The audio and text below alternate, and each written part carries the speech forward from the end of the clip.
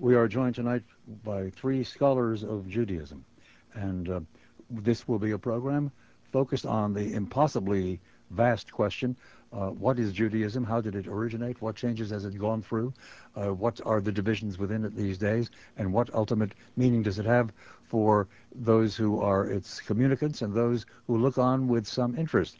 You can't really do that in an hour, particularly when punctuated by 6 commercial breaks, but we will make an attempt. My guests are Daniel C. Matt, who was for a number of years professor of Jewish spirituality at the Graduate Theological Union in Berkeley, California, and is the translator of a major new work that has just appeared, the first 2 volumes of a contemplated 12, I believe, translation of the Zohar, which is the great and central text in Kabbalah, in mystical Judaism. Also with us are Arthur Green, who is professor of Jewish thought at Brandeis University in Waltham, Massachusetts, and is the author of a large and very significant introduction to this volume, which I've been reading just today. And a third guest is a local figure of great significance and eminence in Jewish circles, Rabbi Yechiel Pupko, who is the Judaic scholar at the Jewish Federation and director of the Pritzker Center for Jewish Education for the Chicago Jewish Community Centers. Gentlemen, to start with something simple, when you think of the 5 more or less great world religions, one could list 6, 7, or 8 as well, but if you think of the 5 major ones in terms of their origin, in terms of their longevity, Christianity, Islam, and Buddhism are quite different from Hinduism and Judaism in many particulars, but in one that I have in mind. We know just about how and where and when Christianity began. We know the story, even though there can be argument about who the historical Jesus really was and what he really said and so on. Islam, it's clear. Though some revisionists argue that there wasn't really a historical Muhammad, but that seems to be quite an unlikely judgment. Buddhism clearly begins with a Gautama Siddhartha, who becomes the Buddha. To be sure, in Judaism, we know that Moses is there at the beginning of the story, but he's a very hazy figure, unless you're orthodox and take the book of Genesis as absolute literal truth, incapable of any ambiguity. And for Hinduism, that's lost in the midst of a difficult and very complex antiquity. Am I right in my first assertion? And I'll put that to Arthur Green. Well, I would say Hinduism is really a religion of mythic origins, and it doesn't claim to be historical. Judaism certainly sees itself as a historical faith, and it viewed its own ancestors, the patriarchs, Abraham, Isaac, Jacob, their wives, and Moses, as historical figures. The historicity of those accounts is, of course, questioned now, and I would say they belong to the national saga of the Jews. That's the way to think of it.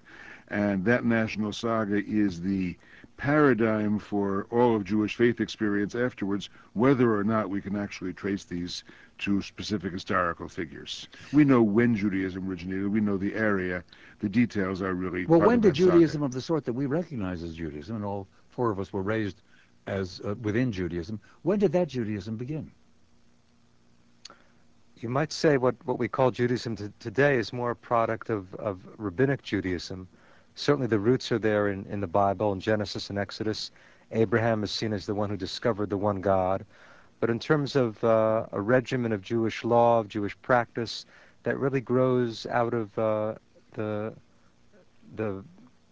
cataclysm of the destruction of the Second Temple. So the Romans bring on rabbinic Judaism in a way. You could say the Romans helped to give violent birth to what becomes contemporary Judaism. And we want to go to the 1st century AD or CE, CBE, no, BCE or CE. I get those always confused. CE is Common Era, which is the Jewish way of avoiding saying AD, Anno Domini. But first, let's go back 1,000 years. What were the Jews believing? What were they practicing? What was Judaism in its forerunner model? What was it like, say, in 1000 BC? Yehiel Pupko. Well, until now, you've been talking with 2 scholars, and though they are great believers and great men of the Spirit, I'm not a scholar. I am just a believer. And not only am I a believer, I'm a believer in fundamentals. And so what I have to say, my colleagues will probably disagree with. They've already disagreed with. As I believe that the Bible, the Pentateuch, is the revealed word of God to Uh-huh. Moses. And I furthermore I believe saw that, you doing a surprise double take when I said we know that that's all essentially yes, clouded yes, in myth. yes. But you don't know that. No, I don't know that. Nor Mm. do I believe that the Torah is history. The purpose of God's book is not to write a history book. Mm. It is to teach right and wrong and certain great truths. And I also believe that along with the written law comes the oral law. My good friend Daniel has a different conception, and he calls that rabbinic Judaism. But nevertheless, he and I work on this Zohar project together. But 1,000 years before the Common Era, what that's Temple Judaism is more or less organized and functioning by then, is it not? The temple is just about to be built, you could Yeah. say. I mean, We're back to the Solomon, time of Solomon. right? So David and Solomon is around 1950 BCE that the temple comes into being. Um, in some, Let's zoom ahead to 800 sure, uh, uh, BCE. By right. then the temple's there. No one's the Babylonians haven't come to destroy it yet. That comes about 200 years later. What are they doing in the temple? And what are they doing Right, around there Jerusalem? is a temple cult. I mean, you could say Aha. the central the worship of God centers around the temple and around sacrifices.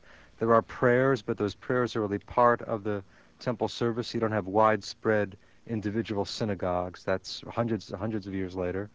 So it's a temple sacrificial cult. The You don't have priests and rabbis either. right, there's no one called rabbi at that point. It's priests and Levites and commoners, Hmm. but everyone makes, everyone makes or looks forward to making pilgrimage to the temple in Jerusalem 3 times a year. It's interesting that we still have those three castes, don't we? Uh, In a traditional synagogue, that the Cohens, the determines who comes up to the Torah for the at the Torah service every Saturday. explain that. What are the three separate The castes? Kohen is the priest.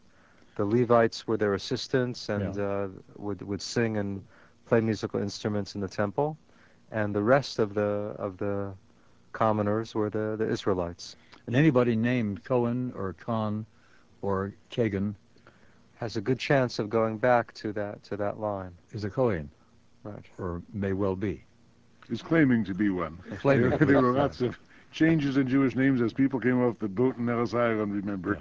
and some of those names don't go back more than a generation Or or when two. they bought their family names in the Rhineland Yes, that too. in fort in the That too. The history 15th of Jewish century or family thereabouts. names is very Yeah. complicated and can't Yeah. always be relied upon Yeah. as a guide in itself. So what changes? Obviously, historical experience changes. The Babylonian assault and the Babylonian captivity is one great first tragic instance in the history of the Jewish people. What did that do to the religion?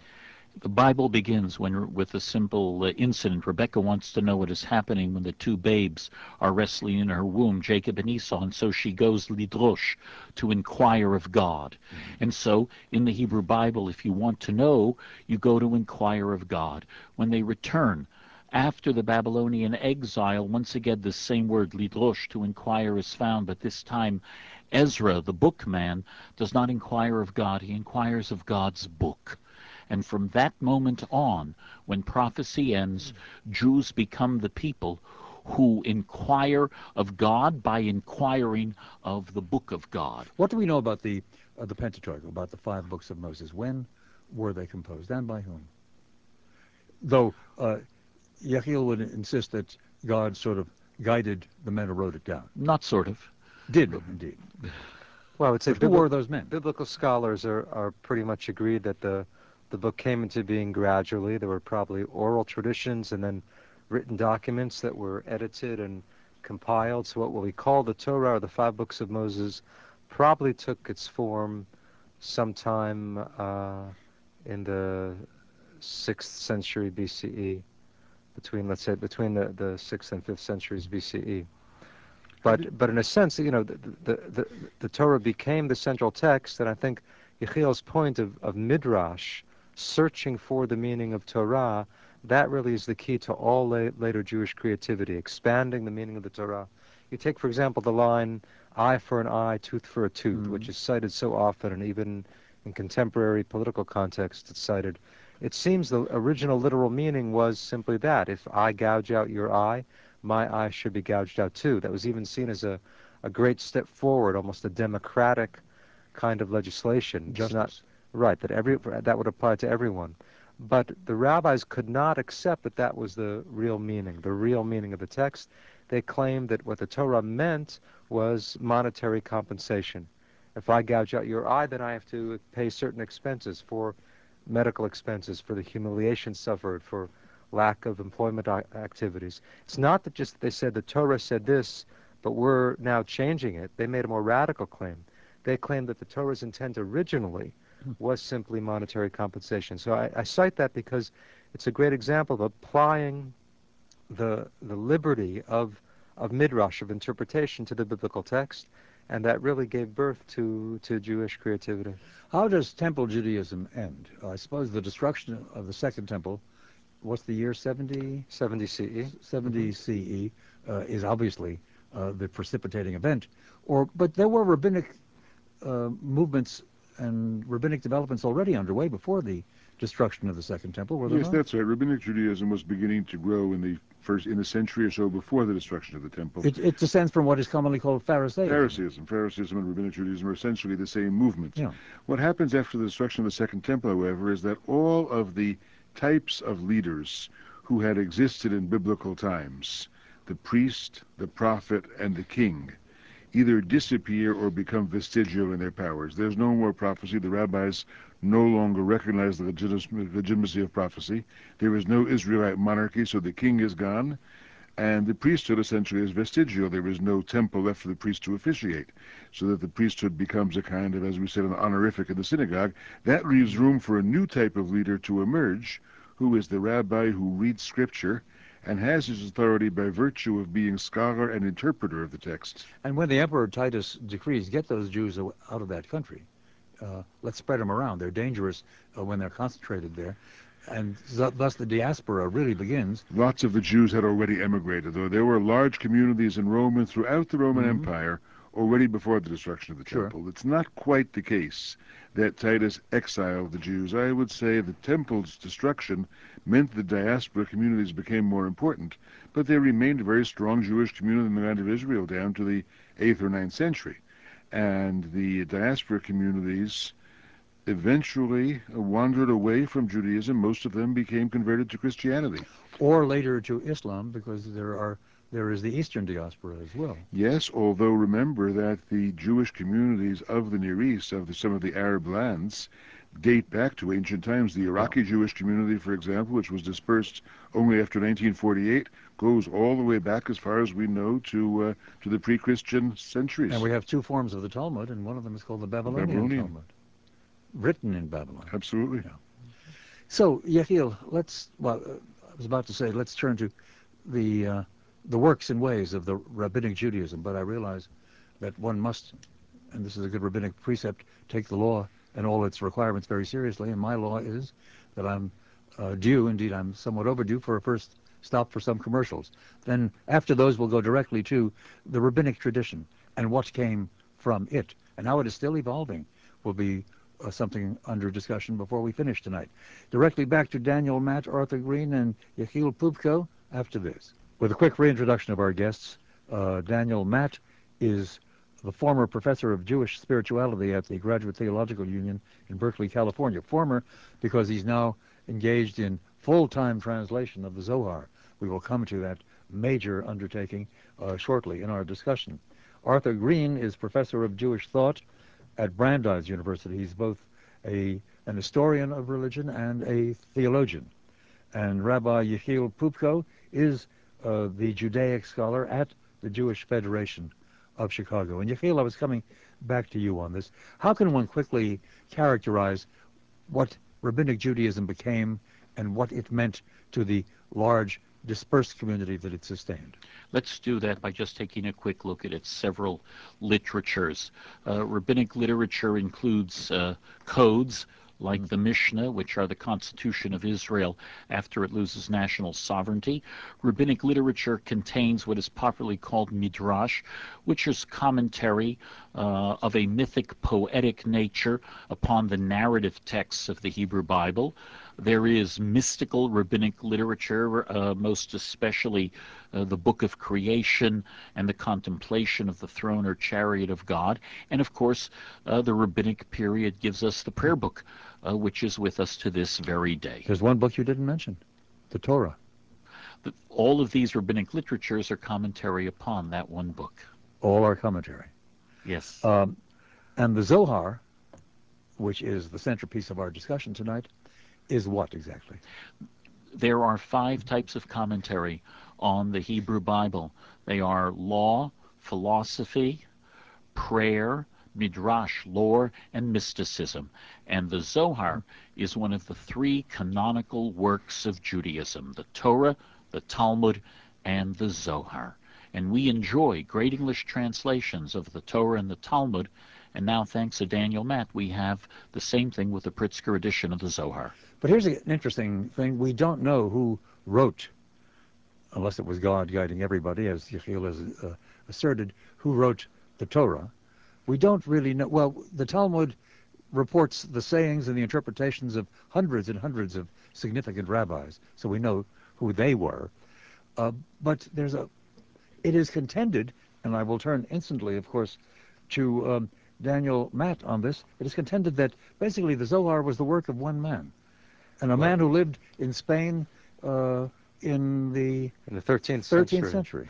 Yeah, this is still somewhat of a mystery too, but the man you're speaking of is Moses de Leon, from Leon in northwestern Spain, not Lyon in France, but Leon, a district in northwestern Spain.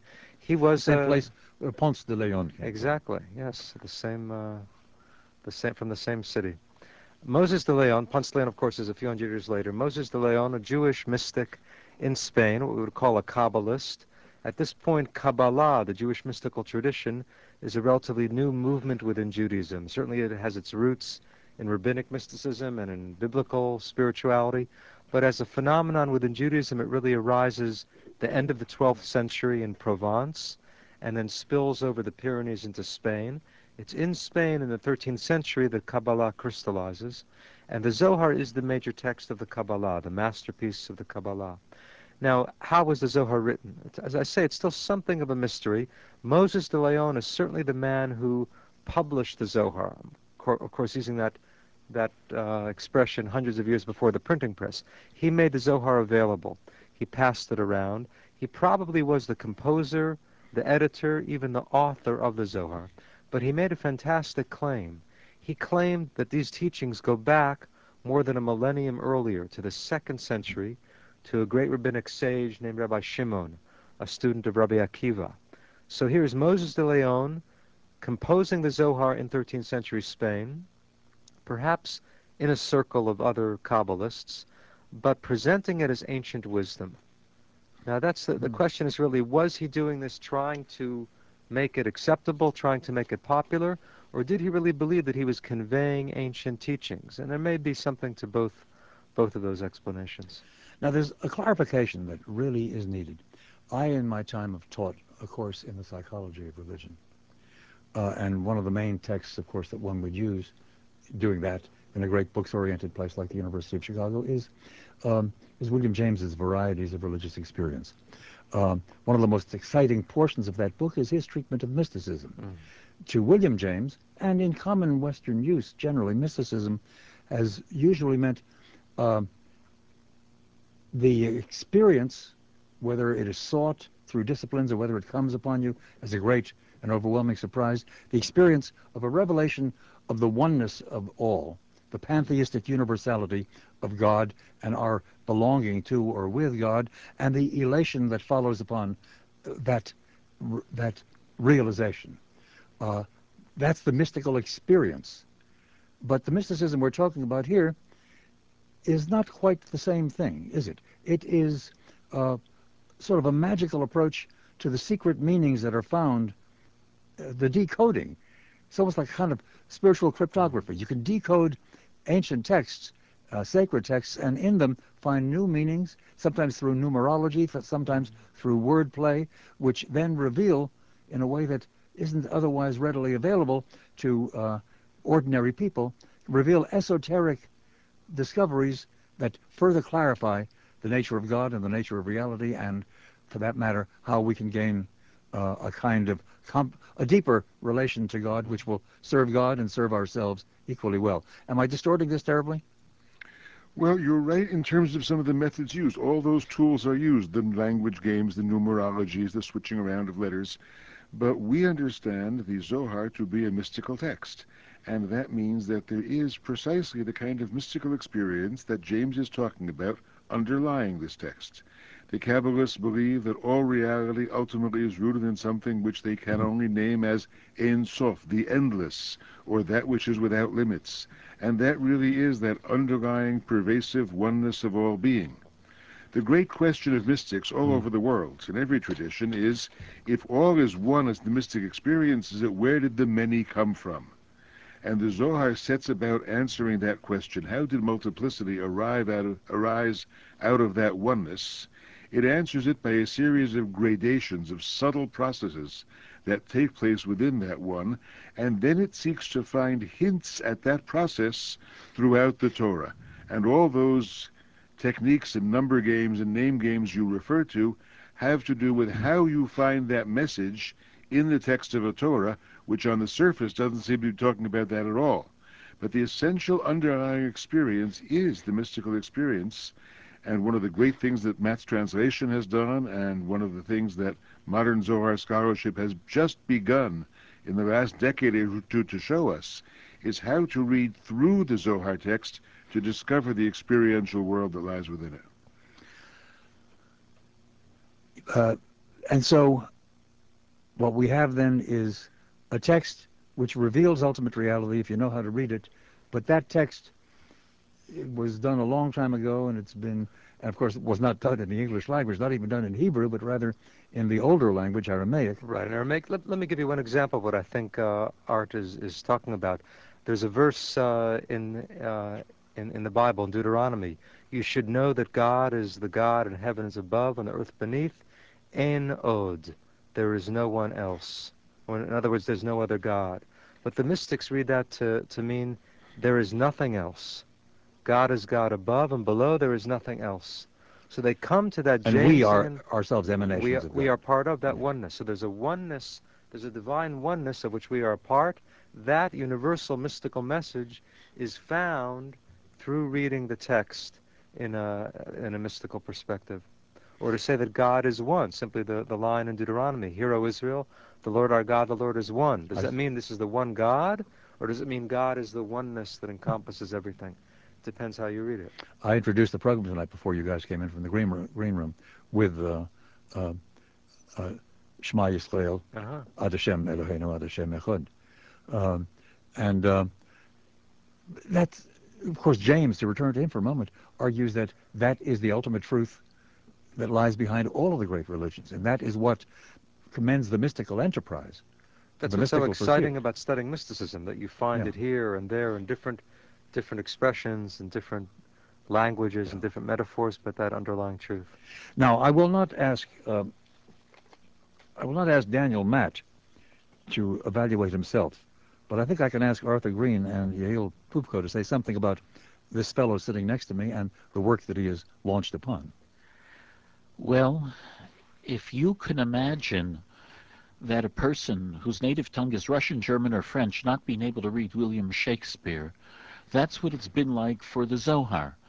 This is one of the three canonical works of Judaism. Its last translation into English was done in the English of Britain in the 1930s, which is sort of like having a physics book written without taking into account Einstein and everything that followed. And what Daniel Matt has done is quite simply this. If Rabbi Moses de Leon received the tradition of Rabbi Shimon of the 2nd century, we have in Daniel Matt literally the voice of Moses de Leon speaking to us now in the beginning of the 21st century. Uh, to translate a text is to destroy it. We all know that. And yet Daniel Matt has managed not just to translate the Zohar, but to transform English into the soulful voice of it. Your listeners are in the midst of a historic experience. This is one of the greatest undertakings in Jewish scholarship in nearly a century. There is yet another person that should be mentioned, and another group of people, I suppose, and that is instantly signaled by the full title of this book. It is the Zohar Pritzker edition. This Zohar project has been undertaken by the Pritzker Family Philanthropic Fund and brought to the fund by Margot Pritzker, a serious student of Torah and rabbinic literature, who immediately recognized some 8, 9, or 10 years ago that the older British translation of the Zohar was simply not up to date and not as poetic and compelling as it ought to be. And then one day we picked up the phone and called Arthur Green and said, who can translate it? And Arthur said, I have a long list. Daniel Matt. And Daniel Matt said, are you crazy? It can't be done. And then he went and experimented for a month, and here we are now with the first 2 volumes. Why did you recommend Daniel Matt as the only one capable of doing it, Arthur Green? Yes, I've known Daniel for many years, and we were both students of the same teacher. Professor Alexander Altman at Brandeis was the first one to teach Kabbalah in a university context anywhere in North America. He really brought this whole field of studies to these shores in the 1950s and 1960s. But Matt had already translated a volume from the Zohar in this wonderful series published by the Paulus Press called The Classics of Western Spirituality. Matt had translated a collection of passages from the Zohar with commentary, and I saw there that he was able somehow to enter into the Zohar's poetic muse. He just had an attunement to the language of the Zohar and the rhythms of the Zohar text that was truly astonishing. So when it came to talking about translating the whole Zohar, there was absolutely no one else to even think about for this project. Some commercials again, then let us indeed enter the Zohar through Daniel's poetic muse. We'll do some pilpul around the Zohar directly after we pause for this. And directly back to Arthur Green, Yehiel Pupko, and to Daniel C. Matt, the translator of the Zohar in this very important new edition, the first 2 volumes of which have appeared. It is to be 12 finally, is it? We're projecting 10 to 12 volumes, and 2 have now appeared. Let's go into it, and let's get more of a feel for the Correct. Zohar and for what you've done with it. Great. Let me say a word about the Zohar. The Zohar, you could say, is 2 things at once. On the one hand, it's a kind of mystical novel, tracing rabbis who are wandering through the hills of Galilee, sharing secrets of Torah. They run into strange characters on the road, a little child who amazes them with wisdom, a beggar who enriches them with precious teachings, a cantankerous old donkey driver who seems to be a total idiot, but turns out to be a sage in disguise. So it's a kind of mystical novel, several hundred years before Don Quixote, just about 100 years before Chaucer's Canterbury Tales. So think in those medieval and early modern terms. On the one hand, it's a mystical novel, but much more prominently, it's a commentary on the Bible. Now, this is a work of mysticism. It is the major work of Kabbalah, but it's not chapter 1 God, chapter 2 Torah, chapter 3 Israel. It simply is written as a running commentary on the 5 books of Moses, beginning with Genesis 1:1 and moving through the narratives and the laws of the Bible, giving a spiritual perspective. So I'd like to read 2 passages. One is fairly straightforward, although it requires a little bit of unpacking. And the second is more demanding and difficult, but has beautiful poetic imagery. By the way, before you get to them, you are translating not from the Hebrew, but from the Aramaic. Right. Explain to those of our listeners who are confused by that what Aramaic was and is and how it relates to Hebrew. Okay, Aramaic is a Semitic language like Hebrew and like Arabic. You could say Arabic and Hebrew and Aramaic all go back to some hypothetical early Proto-Semitic. Aramaic is fairly close to Hebrew. Sometimes it'll be a Hebrew word with an aleph added. For example, many of you know the word Abba. Abba is actually Aramaic. The Hebrew word is Av, father. Abba, with that sound tacked on the end, is Aramaic. So Aramaic and Hebrew share many, many roots and many words, but it has a more lyrical sound, At this point in Spain in the 13th century, hardly any Jews in the world spoke Aramaic, but Aramaic was known to the more learned Jews because the Talmud is written in Aramaic. Before you go into a passage and elaborate upon it, would you read it in Aramaic, just so we can enjoy the sound of it? I think what I'll do is I'll read the first passage just in English. The second I happen to have the Aramaic here, so we'll wait Good. a few minutes All for the right, Aramaic. fine. We'll start with something easy. This is a parable from the Zohar, and I like to say that it's the whole Zohar in a nutshell. And I'll read it and maybe let Art Green and Yechiel Pupko reflect on some of its possible meanings. There was a man who lived in the mountains. He knew nothing about those who lived in the city. He sowed wheat and ate the kernels raw. One day he entered the city. They offered him good bread. The man asked, "What's this for?" They replied, "It's bread to eat." He ate, and it tasted very good. He asked, "What's it made of?" They answered, "Wheat." Later they offered him thick loaves kneaded with oil. He tasted them and asked, "What are these made of?" They said, "Wheat." Finally they offered him royal pastry kneaded with honey and oil. He asked, "What are these made of?" They answered, "Wheat." He said, "Surely I am the master of all of these, since I eat the essence of all of these, wheat." Because of that view, he knew nothing of the delights of the world, which were lost on him. So it is with one who grasps the principle, but is unaware of all those delectable delights, deriving, diverging from that principle. Are we being urged not to be too simple, or are we being urged to go back to the kernel of pure wheat? That's really a good question. You don't know until the end whether this guy's the hero or the villain, I think. Yeah.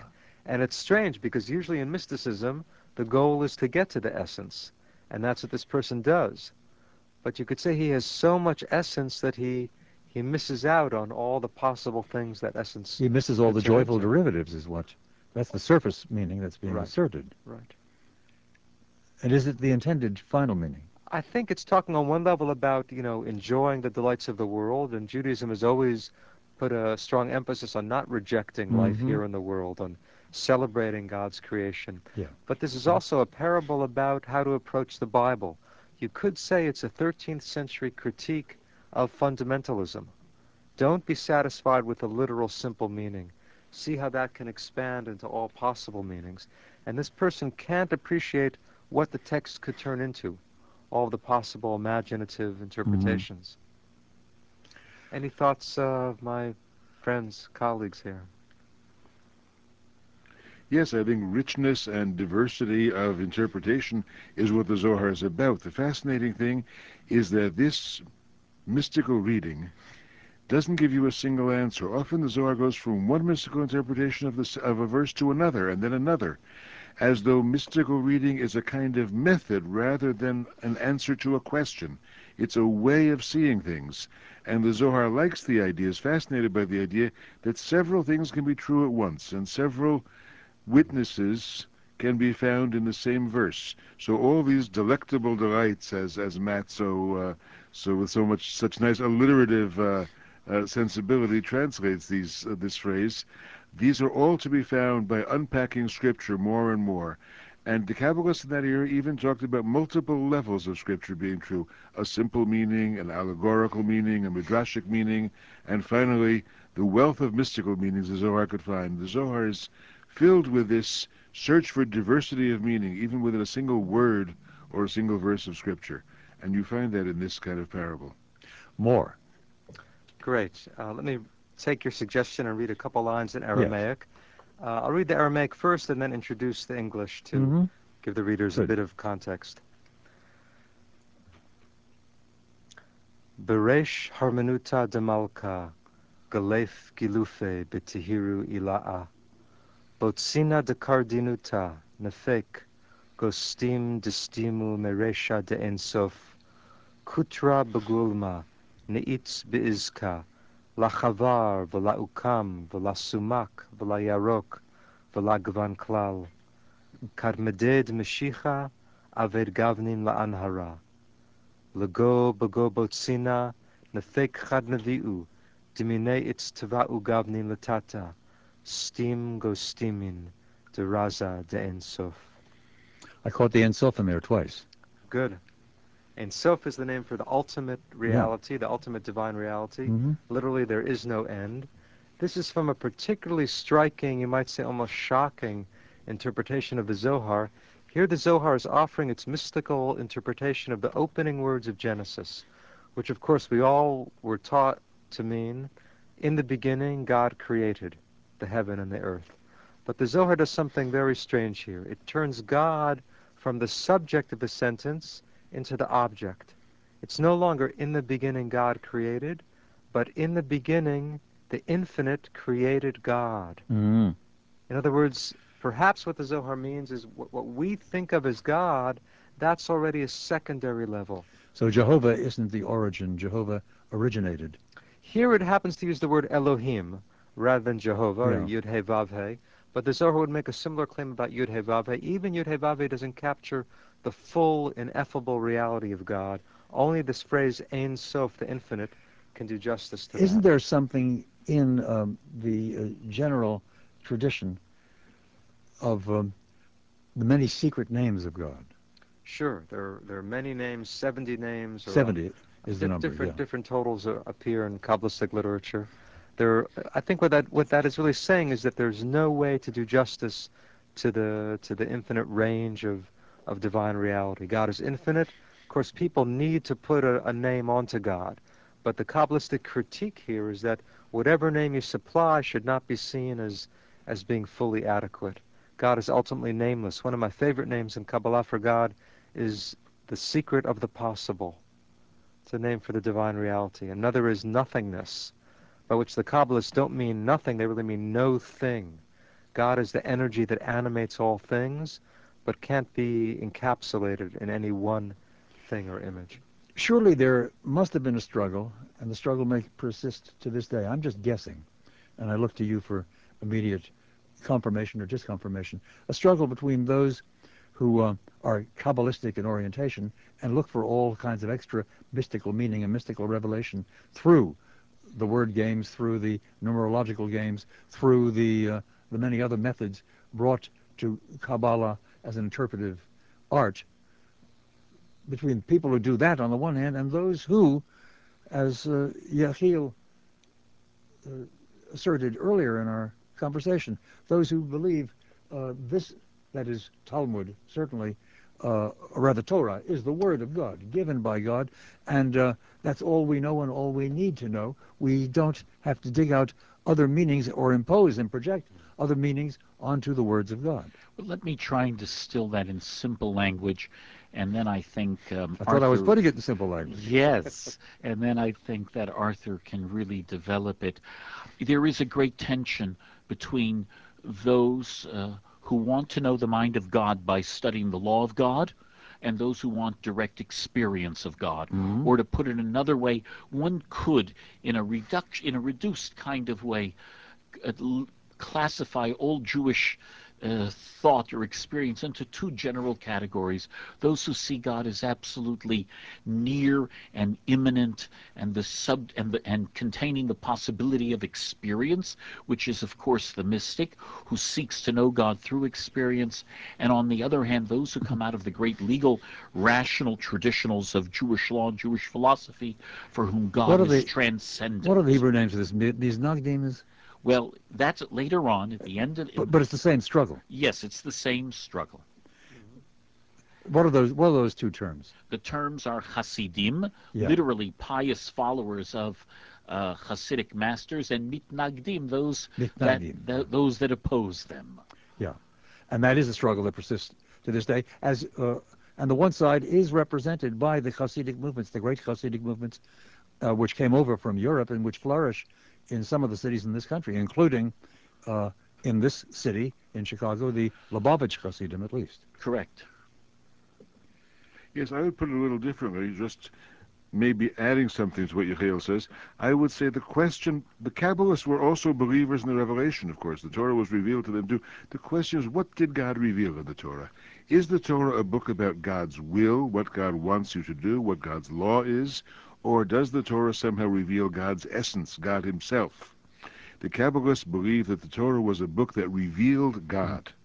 And then you had to discover how to find God in the book, because the nature of God's inner life, the true self of God, was presented to you in the Torah if you knew how to read between the lines and find it. That was the adventure that the Kabbalists set out on. And something we haven't even yet referred to, though it's very important, and we will talk about it, I think, after some coming commercials, is the erotic quality of Kabbalah and the doctrine of Shekinah, which is terribly important and becomes even more important for those who inherit the Zohar and Kabbalistic tradition a few centuries later back in Israel, particularly Isaac Luria and the others in the city of Sfad. All of that to be further disclosed after we pause for these words. And in this rather rushed overview of the history of Judaism, we return to conversation with Arthur Green, professor of Jewish thought at Brandeis University, Rabbi Yechiel Fupko, Judaic scholar at the Jewish Federation of Chicago, Daniel C. Matt, former professor of Jewish spirituality at the Graduate Theological Union in Berkeley, and now working full-time on the continuing efforts to translate the Zohar, the first two volumes of that new translation, Zohar, the Pritzker edition, having just recently been published by, I hadn't said this before, Stanford University Press. Let's go forward. A very interesting time in Jewish history, approaching modernity, but still some pretty strange things happen, is the 16th and 17th century back in Israel and in the larger diaspora community of Europe. And a central figure there is Isaac Luria. Let's say something about him. Right. Well, let's link this back to the Zohar. The Zohar was composed in Spain toward the end of the 13th century. In 1492, the Jews were expelled from Spain, and although that was a great catastrophe, you could say one of its positive side effects was the spreading of Kabbalah throughout the wider Jewish world. The Spanish exiles, the Jewish exiles who left Spain, took with them many of the cultural creations of Spanish Jewry, and one of the greatest was, of course, the Kabbalah and the Zohar. Many Jews left Spain and made it across North Africa. Many went to the areas of the Ottoman Empire, including Palestine, which was then under Ottoman control. And in Safed, or Tzfat as it's known in Hebrew, in the beautiful Galilean mountain town of Tzfat or Safed, there was a community there and a circle of Kabbalistic followers, of Kabbalists, and it was there that Isaac Luria, he actually lived there only for about 2.5 years, became a very prominent teacher of Kabbalah. His Kabbalah was really his own reading of the Zohar, and really we could say that all of Kabbalah is based centrally on the Zohar. So Luria read the Zohar in a certain way and offered his own myth, you might say, his myth of creation and of exile, even saying that in some sense God was in exile. Mm-hmm. God's exile reflecting the exile of the Jewish people. Arthur Green. Yes, that community in Tzfat developed, I should say, because Tzfat is just adjacent to the grave of Rabbi Shimon ben Yochai, that second century scholar who was the supposed author of the Zohar, believed in the Middle Ages to be the author of the Zohar. People like Luria and his teacher and colleague Cordovero went to Tzfat because they wanted to be near the grave of Rabbi Shimon. Luria actually believed that if you went to the grave and bowed down at the grave in certain ways, you could commune with the spirit of the saint who was buried there. Now, what's the And that was doctrine? very important. What's the doctrine that they develop as a kind of variation on the Zohar itself? Well, Luria's teaching is pretty complex, but basically what he says is that there are divine sparks scattered throughout the world. God has somehow splintered into millions of divine sparks that are now trapped in all material existence. The spiritual task is to identify these sparks and to raise them back to their divine source. So life becomes an adventure in which one is challenged to uncover and recover the fractured reality of God and to bring about what's called tikkun, or repair. In other words, the Messiah will come through the active spiritual work of common Jews, of common human beings. And what is Shekhinah? Shekhinah is really one of the most radical innovations of the Kabbalah. The word is not invented by the Kabbalists. The word really means the divine presence. The root shachan means to dwell, so Shekhinah means the indwelling presence of God, that God dwells throughout the world. That's taught very prominently by the rabbis. Many, many passages in rabbinic literature refer to Shekhinah. So What's is new Shekhinah in the divine spark, the divine presence. the divine presence? What's new in Kabbalah is, at least what's new in emphasis in Kabbalah, is insisting that Shekhinah is the feminine half of God. In other words, God is not just the patriarchal divinity we've all grown up to, that we were all grown up to, and taught about, Father in heaven, king, judge, ruler, warrior. Those masculine depictions of God are now balanced by the feminine half of God, Shekhinah. The goal of Judaism, according to Kabbalah, is to unite the masculine and the feminine, not only on the human plane, by finding a sexual partner, but on the divine plane. One is supposed to unite these two halves of God. How? By performing mitzvot, by performing the commandments of the Torah. In other words, by living ethically and spiritually, one unites these two halves of God and actually brings about a divine union, a divine marriage. I would say one actualizes the divine potential in the world. But this also bears, doesn't it, directly upon actual human eroticism and Very its much so. practice. One of the ways to unite the divine couple is for a human couple to unite. It's almost as if human sexual union enables the divine couple to unite. And that erotic element in Kabbalah is probably part of its success. Remember that the Song of Songs was very much revered by the Kabbalists. Already in the second century, Rabbi Akiba had said that all of Scripture is holy, but the Song of Songs is the Holy of Holies. And the idea that the mystery of the relationship with God could be compared to the mysterious love of man and woman was something that both the synagogue and the church carried with them through the Middle Ages. And this was the Song of Songs was a very important inspiration to the whole world of the Kabbalists. Even the descriptions of the Zohar itself, the wanderings of these Kabbalists often take place in gardens, mysterious gardens, and you kind of feel the perfumes of the Song of Songs, the perfumed gardens that the Song of Songs talks about wafting through the pages of the Zohar. The Song of Songs is dealt with on countless pages in the Zohar. It's one of the most commonly quoted parts of Scripture. And I think that has a great deal to do with its erotic presence. Yechiel is a native, or at least is a long-term resident of this city.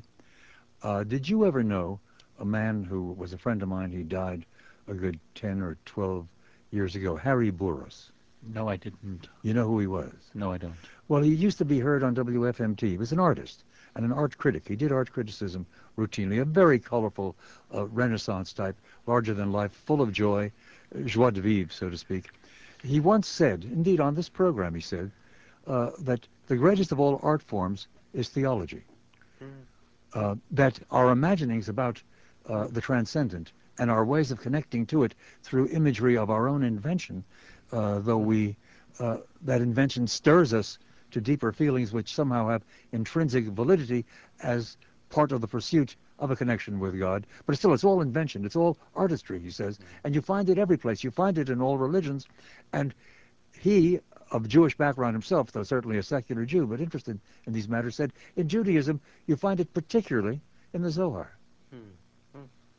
So he had been reading it. I don't know. I wish how That's much I why wish he could. George Steiner says that atheist societies produce no great art because they have no Yeah. God with whom to contend. Remember, that was very much intensified in Judaism because there was such a taboo against the plastic arts. Especially when it Yes. came to anything regarding religion, you were not allowed to picture God. Therefore, all of that artistic impulse went into the words, went into the world of writing and thinking about terms for God.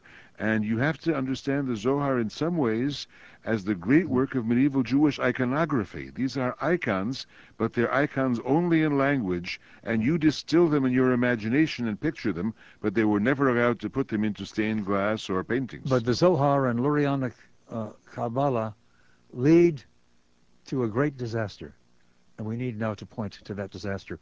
Who's going to tell the story of Shabtai Tzvi? Shabtai Tzvi was a Kabbalist who lived in Smyrna on the Turkish coast in the 17th century. And he was a young man who had some experience in Kabbalah and some delusions, he hooked up with a would-be prophet, a man named Nathan, in the now notorious city of Gaza, on the coast of the land of Israel.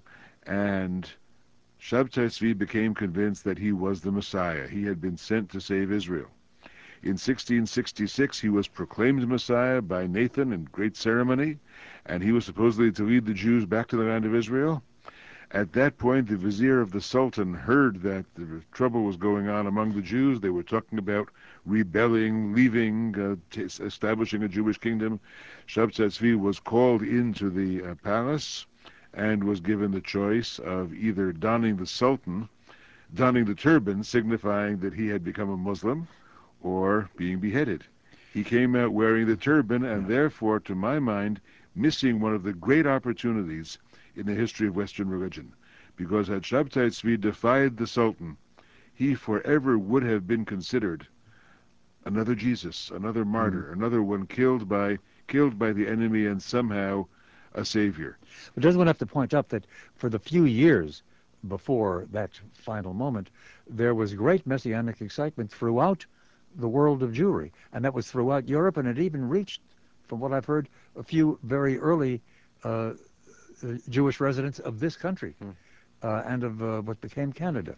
But certainly it reached England, it reached throughout all of Western as well as Eastern Europe, and I have read, particularly in the account given by Gershon Scholem, I guess, in his book on Shabtai Tzvi, doesn't he say that better than half of all of world Jewry was convinced that the Messiah had come? I don't remember that percentage, but it was widespread. It was a phenomenon, and you can imagine the devastation people felt at the conversion. What's amazing is that many people still try to maintain belief in Shabtai Tzvi. You think there still are Sabbatean? There still are worshippers. Underground Sabbatean groups called I've read the Dunma in New York and in London and elsewhere. Awaiting his second coming? Right. Well, we hear that about various messianic figures, and some believe that Shabtai Tzvi still exists in some realm. But I should ask you a little bit of elaboration on that. In what way was all of this Kabbalistic? I mean, what elements did he borrow from Zohar, from Luria? Well, remember, Luria had taught that it was our task to uplift the sparks. So even after the conversion, if not Shabtai, then his prophet Nathan and others explained the conversion in Lurianic terms, in Kabbalistic terms. It's as if Shabtai Tzvi had to go down to the depths of non-Jewish religion and uplift the divine sparks that were trapped there.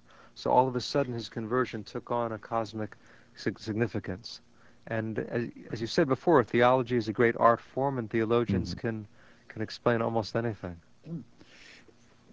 Some commercials are due again at this moment.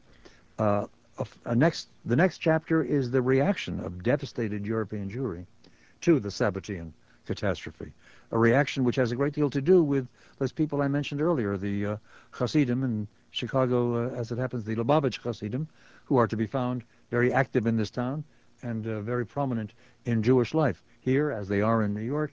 Hasidism, as a reaction to Sabbateism, or Sabbateanism, is, I think, our next step in the recounting of this tale. Though I should say that within 15 minutes we will be going to the phones. We'll have at least half an hour for phone calls, and we're opening the lines right now in case you want to get in there and don't mind waiting just a bit. The number 591-7200, 591-7200, and 312 the area code if you're calling long distance. If you're listening at a great long distance and listening over the internet elsewhere in the world or on either coast, and you want to reach us, the best way would be via email, and the email address is extension 720 at tribune.com. We return directly after these words. And I was saying a moment ago that there's yet another chapter in the history of Judaism that we really ought to cover, and that has to do with the rise of Hasidism. What does it have to do with the catastrophe of the false Messiah? Hasidism arose in Eastern Europe in the 18th century as a popular religious movement, a popularization of Kabbalah, making it accessible to the ordinary Jew and building Kabbalah into a mass movement for the first time. There is some connection between Hasidism and Sabbatianism. It's a little bit difficult to know exactly what it was. Some of the ideas of Sabbatianism, the idea, for example, of going down into the depths to redeem the sparks of light, that idea is found in Hasidism as well, although the Hasidim were always very careful to stay within the province of Jewish law and never to transgress. So they were taking some of the very exciting energy that had been there in the Messianic movement and redeeming it from its Messianic shell so that it could be used in another generation. But Martin Buber, in his book on Hasidism, offers a still simpler hypothesis, that there was such total devastation in the Jewish world that community was shattered, and the only way to bring it together again was by a kind of Judaism which asserted emotional ties to God and emotional ties within the community, and tried to emphasize joy instead of uh, Instead of careful asceticism, instead of asceticism strictness. and intellectual pursuits going deep into a holy writ. That a simple assertion of our being bound to God and bound to one another was the way to restore community in the face of the destruction of community in that great messianic excitement and that great messianic failure. There is some truth to that, though I think the destruction of the communities by Messianism is overstated. I don't think the communities really fell apart. The destruction of the communities happened much more because of the pogroms, because of the terrible Yeah, pogroms and campaigns against the Jews, the butchering of Jews that happened in 1648 in that's the Eastern Europe, the Chmielniki, Khmelnytsky pogroms. Chmielnytsky. I never know But how to say that word. I would say that those are the old explanations for the origin of Hasidism. Today, I think that people are much more interested in the particular religious personalities that Hasidism created. The Baal Shem Tov, the first central figure, and several of the disciples around him were truly remarkable religious individuals. In another generation, they might have almost been considered prophets. Yeah. And it was these people and the kind of charisma of their teaching and the intense newness of some of their religious ideas that I think really gave Now, there's a Hasidism its figure we start. should say some words about as well, the Baal Shem Tov, called the Besht. Is that right? That's right. Besh is an acronym for Yeah. Baal Shem Tov, which means the master of the good name. Of course, a Baal Shem means a kind of mystical healer, mystical, magical healer, somebody who knew how to write amulets, names of God, but also how to give out herbal medicines and how to find folk healing recipes. He was a kind of healer, but he was a healer. He was the good one among the healers. He was the one who really cared not only about healing individual clients, so to speak, but healing the Jewish people as a whole. He saw himself as a kind of redeemer of Jews and savior of Jews from their enemies. And that's how he turned the profession of Baal Shem into really a paradigm for a new kind of spiritual teacher. Now, when I mentioned Buber's notion about the reconstitution of community, what I left out and should have mentioned is, of course, that community now got organized around those central quasi-rabbinic figures. That's right, charismatic individuals who became the righteous ones, or the tzaddikim, Yeah. so-called, of the Hasidic movement. Then many of And them their were, dynasties persist in the first down to days, this they were, time. indeed, in the first days, they were truly charismatic. What happened, of course, is that leadership became dynastic. And you know, the great-grandson of a charismatic figure is not necessarily charismatic himself. He learns the externals by family tradition, but sometimes the heart goes out of it. And that's also part of the tradition of Hasidism, how it waned in the later generations in some families because the charisma was difficult to pass on. What portion of Orthodox Jewry is Hasidic these days? That's hard to say. Orthodoxy in Israel is about 25% of the population. Here in the United States, it's about 8 or 9% of the population. But despite World War II, and the Germans murdered the Yiddish language, one of the things they almost murdered was Hasidism, and yet several Hasidic courts did manage to come to the United States and revitalize themselves. There is, of course, Satmar, which is Yiddish for Satumare. They are the St. Mary's Hasidim. They come from the city of St. Mary's in Romania. They managed to reconstitute themselves in Williamsburg, as did the Lubavitcher, those who came from Belz, and those who came from Gur. And they still have great vitality These four communities in the United as States number in the yeah. tens of thousands. Hmm. We come almost to the present time.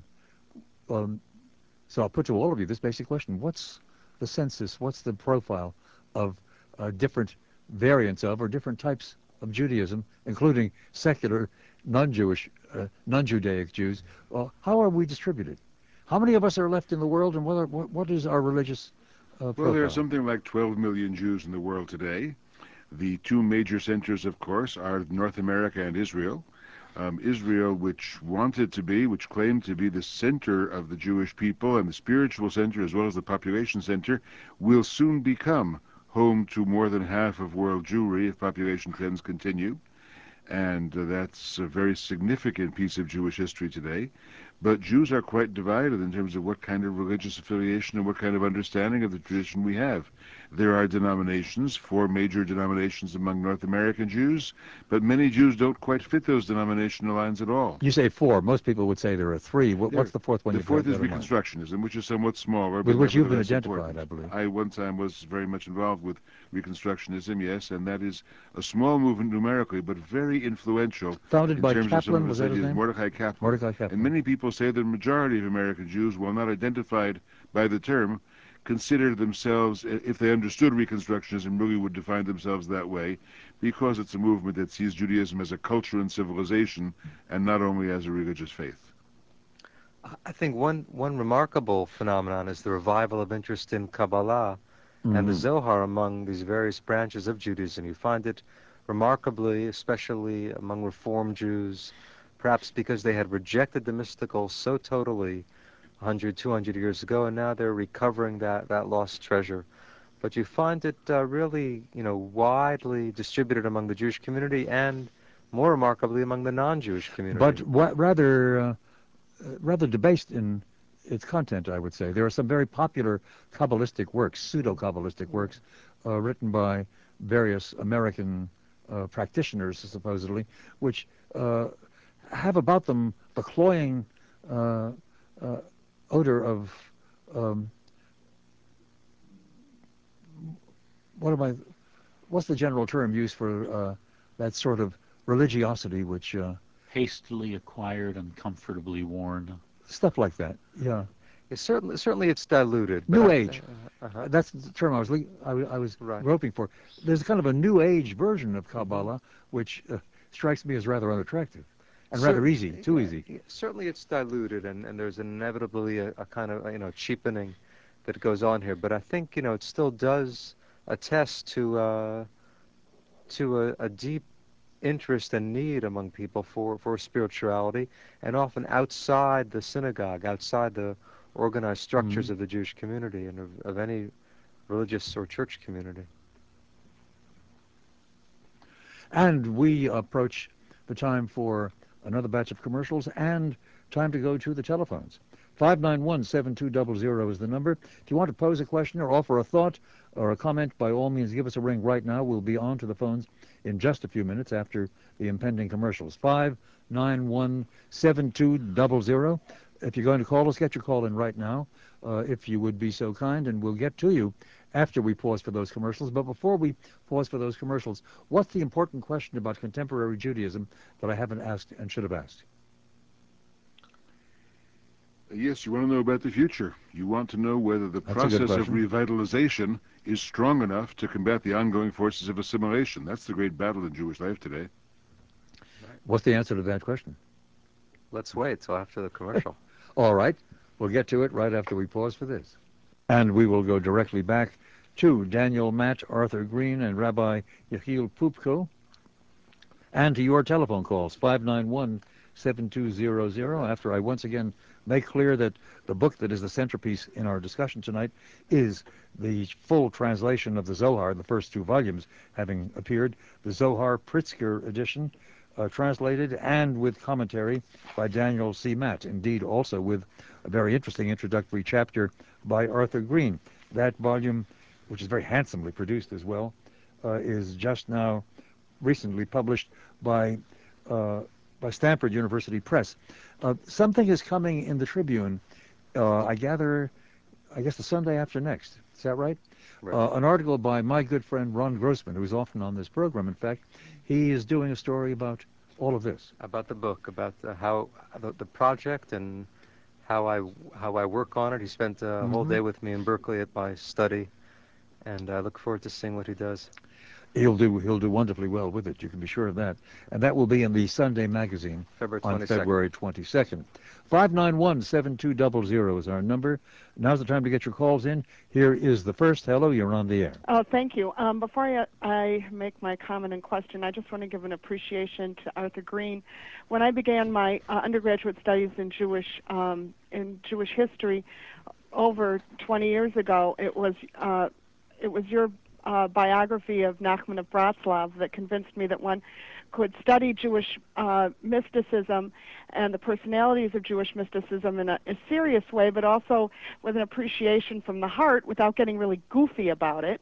And one of the things I see right now among people who are interested in Jewish mysticism is a lot of goofiness. I think there are courses being taught on Kabbalah everywhere except auto mechanics schools. Do you agree with me, ma'am, that it partakes of that New Age kind of idiocy? Oh yeah, sure. And I've noticed there are a lot of courses on Jewish mysticism being taught by people, Jews and non-Jews, in like yoga schools and academies of Eastern thought.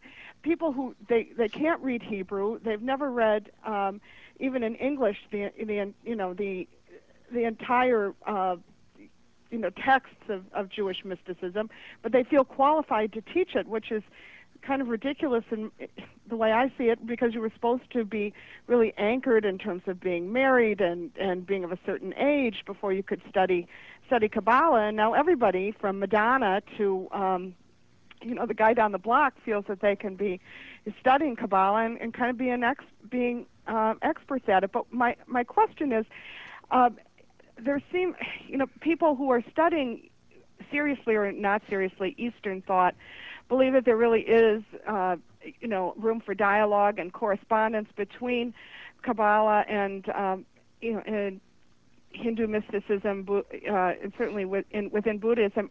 Are there people who are seriously studying this and not just airheads? Yes, there are some people. Thank you for remembering my book on Rabbi Nachman. There are some people, especially among my students. A couple of the people who have done doctoral work with me are now doing comparative work between particularly Jewish mysticism and Buddhist mysticism, and I think that is an area of future growth and a very interesting possibility for a serious level of dialogue between those two faiths, which of course have no historical connection to one another, and therefore no burden of historical anger against one another, as so many religions have. There's much to be learned, I think, about both traditions from some comparative studies of methods of mystical attainment and so on. There's some interesting things to be said there. I would argue, correct me if you think I'm way off on this, that the Hindu-Buddhist tradition, and those are variants of the same general orientation, I think, is quite comparable to Jewish mysticism in the assertion that there is a Godhead, perhaps shattered, perhaps dispersed, but that we all carry a spark of it and an element of it, and that is to be recovered and elaborated and brought to fruition through spiritual exercise or through devotion. That is an idea which I think is quite common, particularly to Buddhism and to this kind of Judaism, to Kabbalistic Judaism. Of course, those traditions are so vast, and there's so many figures within them and different kinds of religious phenomena within Hinduism itself. It's very hard to pinpoint it. Yeah. Let me say this, though. The Eastern teachers have not been afraid to talk about techniques, even physical techniques, of attaining supernatural states or mystical states of mind. Yoga positions, for example, standing on the head for a long time, obviously causes blood rush to the brain, and that has something to do with a change of consciousness. We Westerners, Kabbalists, Christian mystics, others, have been much more hesitant to admit that there is anything physical about the attainment of mystical states. We seem to need them to be a gift of God. And don't forget Sufis whirling around. That's right. Sufis whirling around. Whereas Jewish and Christian mystics generally tend more to insist that these states are revelation or gifts of God rather than something that comes from some sort of natural, even physical activity. Our thanks to the caller. 591-7200 is the number. If you want to reach us, move quickly. We've got a few lines available. For a while they were not, but now we've cleared a few, so you can get through if you call quickly on 591-7200. If you want to reach us via email, the email address extension 720 as one word, extension 720 @tribune.com. And you are on the air. Good evening. Yes, good evening. Hi, my name is Milton Urchvarb. I've been listening this evening from Highland Park, New Jersey, and got a question for Professor Matt. Could you tell us if you've got any relationship with a rabbi from New Jersey, Rabbi Herschel Matt, and what kind of influence did he have on your life if you are in fact related to him? Yes, I'm really surprised that you made that connection. My father was Herschel Matt. He was really one of the, I would say, genuinely spiritual rabbis, and certainly my attraction to Kabbalah is in large part due to the gift of my growing up as his son. Well, I just want to thank you and tell you that it's been a fascinating program, and why don't you just move on to the next question? Thank you and good night. We thank you, sir. That apparently is an internet listener. 591-7200 is the number. And let me read you something which has come in from one of our listeners via email. I claim to be Christian, but I ask this question simply as a way of understanding Judaism better, though he hasn't quite learned how to spell Judaism. He's got to spell Judism. All the same, why do Jews and Judaism not consider Jesus the Messiah? Was there some prophecy he did not fulfill? This has nothing to do with fulfilling or not fulfilling prophecies, although the Hebrew Bible prophecies for a so-called end of days, meaning an era of peace, justice, and truth, have clearly not yet been fulfilled. Judaism, the Jewish people rejected Jesus as the Messiah for a variety of reasons, not the least of which is that Judaism could not accept the notion that God became incarnate in the flesh of a human being. And let's leave it simply at that. However, since we've touched upon Jesus, there is a question that is much in the air, though it isn't necessarily directly related to what we've been talking about tonight. But you're all certainly fully aware of it. The fuss over the forthcoming film by, what's his name? Mel Gibson, a film dealing directly with the crucifixion, which many representatives of organized Jewish community, if not of organized Judaism, have objected to. Those who've seen it, I think the ADL people have been rather bothered by it. Is it not, I'm really wondering just a bit, still, relations between Jews and Christians is a great and eternal question, isn't it? Is it not inevitable that any representation of the crucifixion is going to disturb Jews? If it is true to one or the other of the four Gospels in which Jews are blamed for Jesus' death. You have to remember that the Gospels are highly polemical texts. They were written in the period after the destruction of the temple, when there was bitterness in the early Christian communities that more Jews didn't accept their message.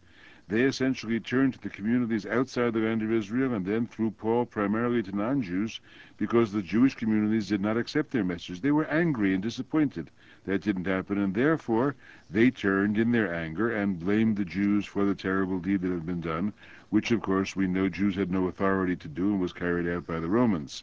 So naturally there is an anti-Judaism that's there in the Gospels. I had a wonderful conversation about this with James Carroll. A Roman Catholic, wrote a terrific book called The Sword of Constantine about 2 years ago about the history of Christian anti-Semitism. Carroll says anti-Semitism goes right back to the Gospels.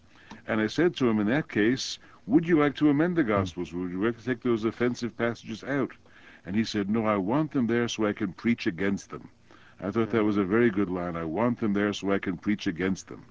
So that's about what we have to say. If that film is there, it will be there so we can preach. I haven't seen the film yet, but if it's offensive, it will be there so we can preach against it. And so that fair-minded Christians can also stand up and preach against it. That may turn out to be worthwhile in the end. You know, talking about Christianity and Judaism, I have no objection to Christianity. Some of my best friends are Christians. Indeed, we do a lot on Christian religion and Christian history on this program. In fact, we're going to be doing that again this coming Thursday. An author has done a major book on what he calls the radicals in American Protestantism across the history of the last 200 years or so. And we'll be discussing sort of the American style of Protestantism. But there is one thing in Christianity that I confess does offend me, and it disguises itself as Judaism. They call themselves Messianic Christians. I've been bothered and bugged by them a few times. They maintain, as you know, as you well know, the forms, the rituals, the styling of Judaism while practicing Christianity. And you could catch them sometimes on television doing what is supposedly a terribly Jewish presentation. They sing little Hebrew songs, and they try to sound like Jewish grandfathers or something of the sort. And it's a disguised form of Christianity designed to bring and to pull Jews in by persuading them that the messianic expectation which Judaism provides was really completely filled and fulfilled by Jesus a long time ago. That's a very legitimate assertion. May or may not be true, but they have every right to make that assertion. But it would be nice if they didn't do it disguised as Jews. They do have every right to make that assertion. I would say the Catholic Church and many of the mainline Protestant churches have, in the past several decades, given up the mission to the Jews, realizing the Jews have an ongoing relationship with the same God whom they worship. And it would behoove some other Christians to do that too. There are plenty of unchurched and needy spiritual seekers in this world who should be the object of their missionary efforts. We, who have so much been victims of Christianity over the centuries of a very difficult relationship, do not need to be objects now of Christian mission. The people of that sort sometimes are in a real dilemma. I've had a few friends who are, in fact, believing serious evangelical Christians. One of them is a theologian, and he often bothers me by saying, "I'm praying for your conversion."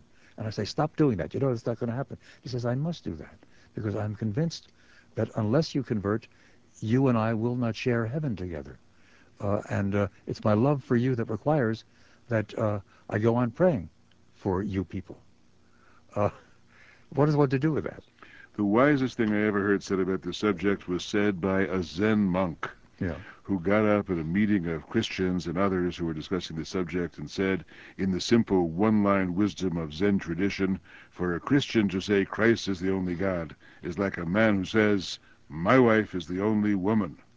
He then sat down and ended the discourse. And that's the good final comment on the subject. I may be in one marriage and know that that's fulfilling for me, but I'm glad to know that other people have good marriages as well. A last stop for some commercials, then right back to the phones, and we'll be with you after these words. And in the remaining time, we'll stay with the phones. A number of calls waiting. We'll try to process them quickly, but adequately and accurately. And you are on the air. Good evening. Uncle Milty, thank you. I'm on payphone, so I may have to pop quarters, but nonetheless, the future of... You won't have time to pop quarters. The future of Judaism, as I see it from personal experience, lies in Hasidism and its manner of teaching Kabbalah, where you have young rabbis who are learning the ancient tradition, save for not being the age of 40 and having a family, but when they're in yeshiva, they are learning the depths of Kabbalah, and when they come out, they teach Kabbalah to the ability of the persons listening. They do not come out with the depths and the hidden secrets. You are of Lubavitch, are you? I am friend of Lubavitch, absolutely. Yeah. Well, that's a strong assertion of your commitment, and we're glad to have heard it, and we're not going to quarrel with it. We respect it. 591-7200, the number. You are next on the air. Good evening. Hi, my name is Menachem Cohen, and I'm a rabbi here in Chicago. Mm-hmm. And I do think it's a very exciting time around the country, in Israel, and even here in Chicago, to be Jewish, given what's happening with things like Jewish renewal and the Neo-Hasidic movement. There was a Neo-Hasidic conference in New York last year I know Arthur was at, and I think there's a lot of people coming from other traditions, I study with Buddhist traditions, coming into Judaism, finding the esoteric in it. And maybe they don't know enough Hebrew now, but they're coming in to learn, and people are very excited. Right. Yes, that's certainly the case, and the connection between these two calls is interesting. The Hasidic community and the Neo-Hasidic community, they are both readings of the mystical tradition, both readings even of the same Hasidic masters, and yet very different readings, and taking the message of those teachings in different directions. The question in my mind is, can there be some contact someday between these two communities? It's not one of rivalry, but one of learning from each other, and that we'll have to see. In my experience, I have contact with both communities, at least here in Chicago and across the country. Well, good. That's nice to know. And what are the points of connection or the points of agreement? Between Hasidism and Neo-Hasidism? Yeah. I mean, we both study, both groups will study the same teachers. So what's neo agree. about neo-Hasidism? The idea of neo-Hasidism is that the message of Hasidism can apply to Jews and others who don't live the traditional life of the Hasidic community. Aha. There's an aspect of joy that is part of Jewish tradition and worship. Well, thank you, sir, for the call. Clarifying and interesting, and on to another. Hello, you're on the air. Good evening.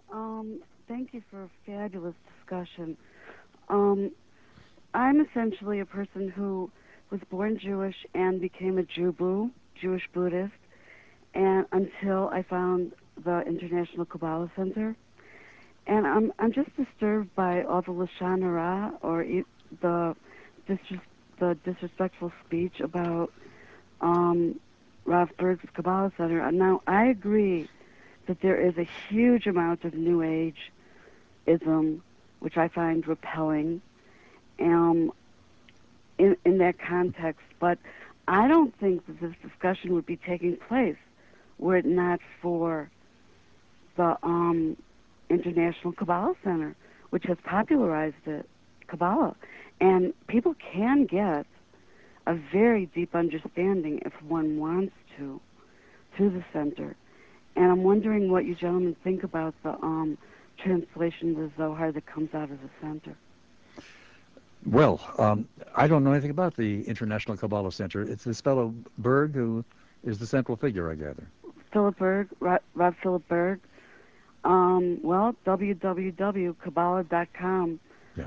Well, let's get some response. I think Arthur Green is eager to respond. I'm sure you must have a thought. I've never been to a Kabbalah center, so I can't tell you exactly what happens there or what is taught there. The translation of the Zohar by Rabbi Berg is an English adaptation of an existing Hebrew translation by Rabbi Ashlag that was done in the 1930s and 40s.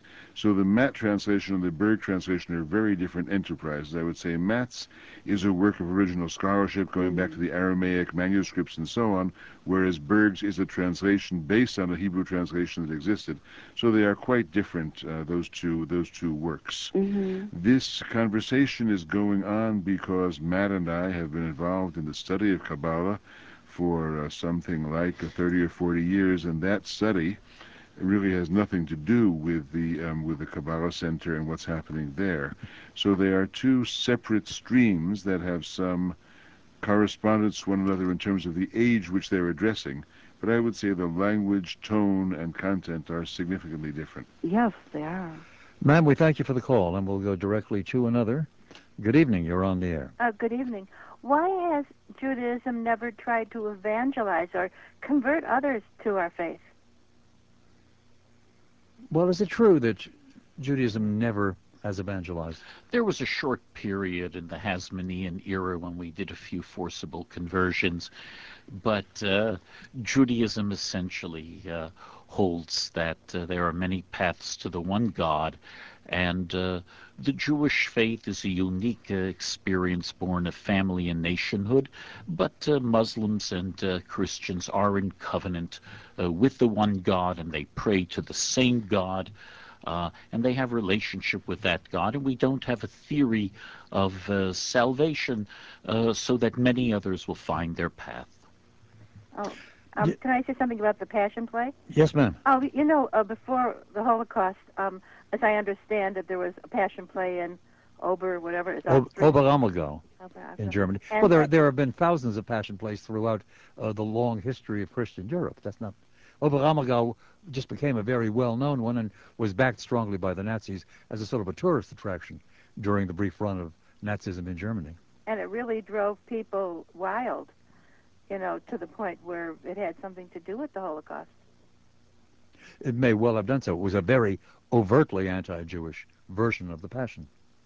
We thank you for the call, ma'am. Yeah, thank you. Glad to have heard from you. 591-7200. Good evening. Hi, I just have one question for your guests. Just, I was curious what they thought about the Tanya, what they had to say about it, and I'll get off.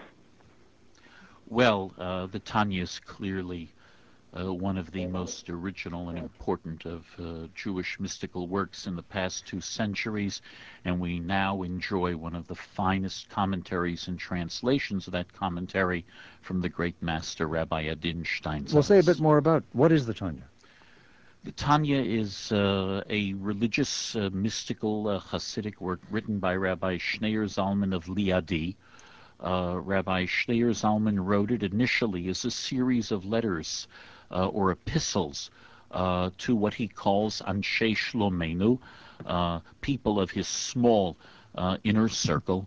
And essentially what the Tanya does is it takes a series of classic rabbinic works as well as the Zohar itself, and it weaves them into a set of essays to address a fundamental question of the average person.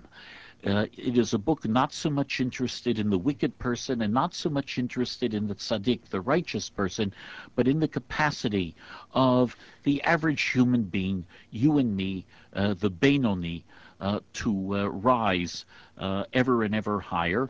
The Tanya places, following Lurianic Kabbalah, places profound emphasis on the performance of mitzvot as a way of bringing redemption. Got a very simple question for all three of you as we end. It's simply this.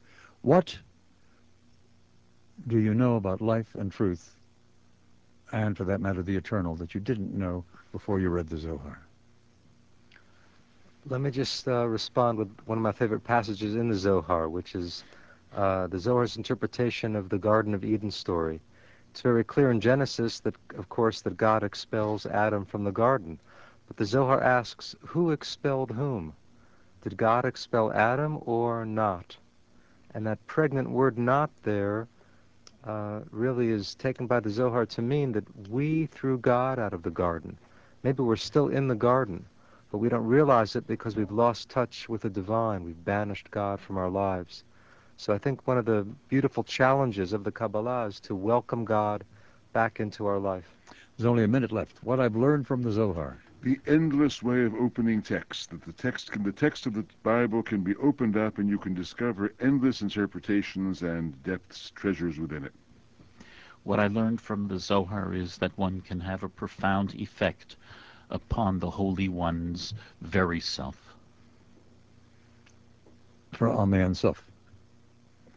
Our guests tonight have been Rabbi Yechiel Pupko, and who is Judaic scholar at the Jewish Federation of Chicago, Arthur Green, who is professor of Jewish thought at Brandeis University, and Daniel C. Matt, who is the translator and annotator of the book that we've made much reference to tonight, that is the translation of the Zohar in the Pritzker edition, just recently published, the first two volumes published, and many more to come, by Stanford University Press.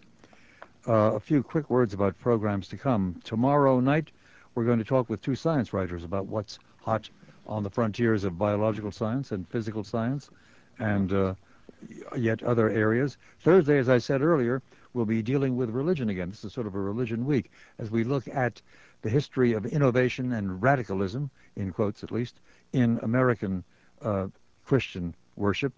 Friday night, we're going to examine the state of television with Phil Rosenthal of the Sun-Times and at least one other guest. I might have said the low state of television. And I will be pressing the question of why is it indeed as low as it is? Why is it wallowing in those doldrums and getting more bass just about every night? Lots of people will disagree with me, possibly including my guests on Friday night. And with that, we come to the end of the available time, with thanks again to our guests during this memorable conversation tonight. I will remember it for a long time, and I'll go back to reading the Zohar. Until tomorrow at 9, thanks to all for listening, and a cordial good night.